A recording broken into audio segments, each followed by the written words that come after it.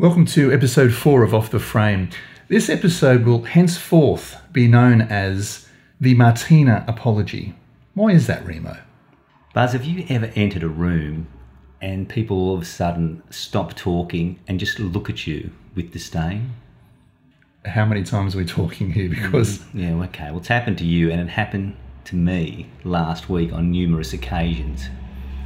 It took me a while to work it out, but eventually the penny dropped. What was it? It was essentially one of the biggest gaffes ever in podcast history, and you know what it is. Of course I do. I know you've tried to push it out of your mind, but we have to come clean. Look, I'm not proud, but I think honesty is always the best policy in these situations. Yes. I think to put ourselves out there and maybe on our knees in front of the podcast audience of the world and say we're sorry. We are but sorry. More so in front of Martina Navratilova herself. Mm-hmm. The reason being that in our first 2 podcasts, we covered the Grand Slam. Yeah. There was a lot of research that went into those first 2 podcasts. We turned the Grand Slam inside out, upside down, shook it until lint came out. Oh. And yet, after all that work, we realised we've missed something very important. And it was big. It was big. Are you familiar with the Grand Canyon, Buzz? Yeah. Yeah. Well, this was as big as the Grand Canyon, and you can double it again. Okay, I've got that now. Thanks for that image. I don't have a cubic kind of meterage on that, but I've got a vision of it. Okay. Now, in those podcasts, Remo, we looked at the 5 winners of the Grand Slam in history, but we also looked at those players that came so close. Yeah. They fell at the very last hurdle. Mm-hmm. Those players being gentleman Jack Crawford, Lou Hode, Serena Williams. And Dylan Alcott. And Dylan Alcott in the wheelchair singles. Unfortunately, we missed someone, didn't we? Someone who you may have heard of. Probably in this podcast already. We do have a reason that we may have missed this. The Grand Slam has traditionally been the Australian, the French, Wimbledon and the US Opens in that order. Yes. However, from the mid-70s to roughly mid-80s, the Australian Open was the last Open played. They shifted it to the end of the year. Yeah. For tactical reasons, to try and get people to play it, for all sorts of reasons. Yeah. Now, when we were researching Martina in the early 80s, when she had those incredible years, we were looking at the US Open. We let that slip. It was a failure of ours. Mm-hmm. But what we didn't realise was that Martina actually came to Australia in 1984, and if she had won that in December 84, she would have won the Grand Slam. Yeah. The only player ever to be going for the Grand Slam playing in Australia. I think it's fair to say, Buzz, that she, out of all those players who fell at the final hurdle, and I'll include Serena here, she was on the hottest of streaks and the hottest of favourites to do the deed. Absolutely. I mean, in 83, the year before, she'd lost 1 tennis match. Yeah. We'll say that again. I think it's worth repeating. 1 tennis match in a whole season. I mean, that's unheard of. And the only match she would lose in 83 was at the French Open, the first slam of the year. She goes on to win the next 3. Then in 84, just to show that was no fluke, she wins the first 3 majors. So she's won 6 majors in a row, which is an incredible achievement. Yeah.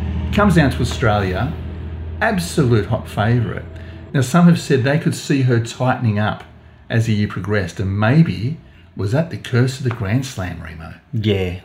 Well, apparently people who were making that observation could see it in her volleys, for example. Instead of punching through, she was playing them very safely. With her serve, she would bark in between the first and second serves. People saw that as a nervous affectation, all sorts of clues. And who can blame her?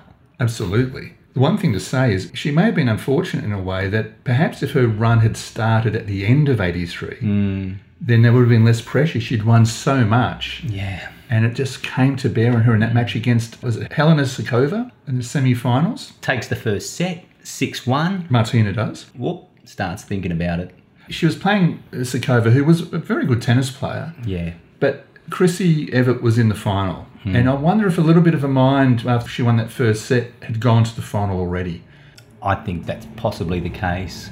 But I'm wondering if she had made it to the final against Chris Evert and she had Evert's measure during those years from 82 to 84, she probably would have felt perhaps a little more comfortable in that situation, whereas Sukova was a tall, gangly, net-rushing attacker. Yes. So I think the matchup may have worried her. Right, We spoke about the matchup with Vinci and Serena in that 2015 attempt where she was thwarted by playing somebody who she did not want to face, a retrieving moonballer. Even though she'd beaten her every time she'd played her, it was just that particular matchup on that particular day in that tournament. Martina having somebody coming at her, I think, could have been what tipped her over the edge. Yeah, she could have controlled the match much more playing against a baseliner. Yep. But with someone rushing at her, she's having to make decisions a little quicker and easier to freeze up in those circumstances. Yeah, it was big, and I'm still ashamed, Buzz. Well, don't be. I'm sitting here because in some ways, maybe it served our podcast audience in the sense that we tried to make it clear in those podcasts, one, how difficult it was to win a Grand Slam. Two, that the stars have to be aligned. Yes. But also, three, that it doesn't matter how good you are, that it doesn't necessarily fall in your lap. Now, if Martina had won that Grand Slam in 84, I mean, she's already one of the greats of women's tennis, no question. But if she had won that, her legacy would be very different. For sure, you don't argue with a Grand Slammer. You know that. You don't. You have to bow as you come into a room, or curtsy, depending on what your inclination is. Yeah.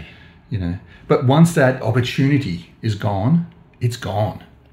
And she had ignominy, if I can use that word. I think I've stolen that from Teddy Shingles from our last podcast. Good word. To see Steffi Graf come up just a few years later as a teenager and get it at her first real attempt. Achieve the Grand Slam, and possibly the greatest Grand Slam, and not only that, but beat Martina in the Wimbledon final. Yeah. It must have been a bitter pill for her to swallow. So if you had Martina here, what you'd say to her would be, Martina, does it stick in your craw that you missed the Grand Slam and then Graf gets it 4 years later? And Martina would say, what is a craw?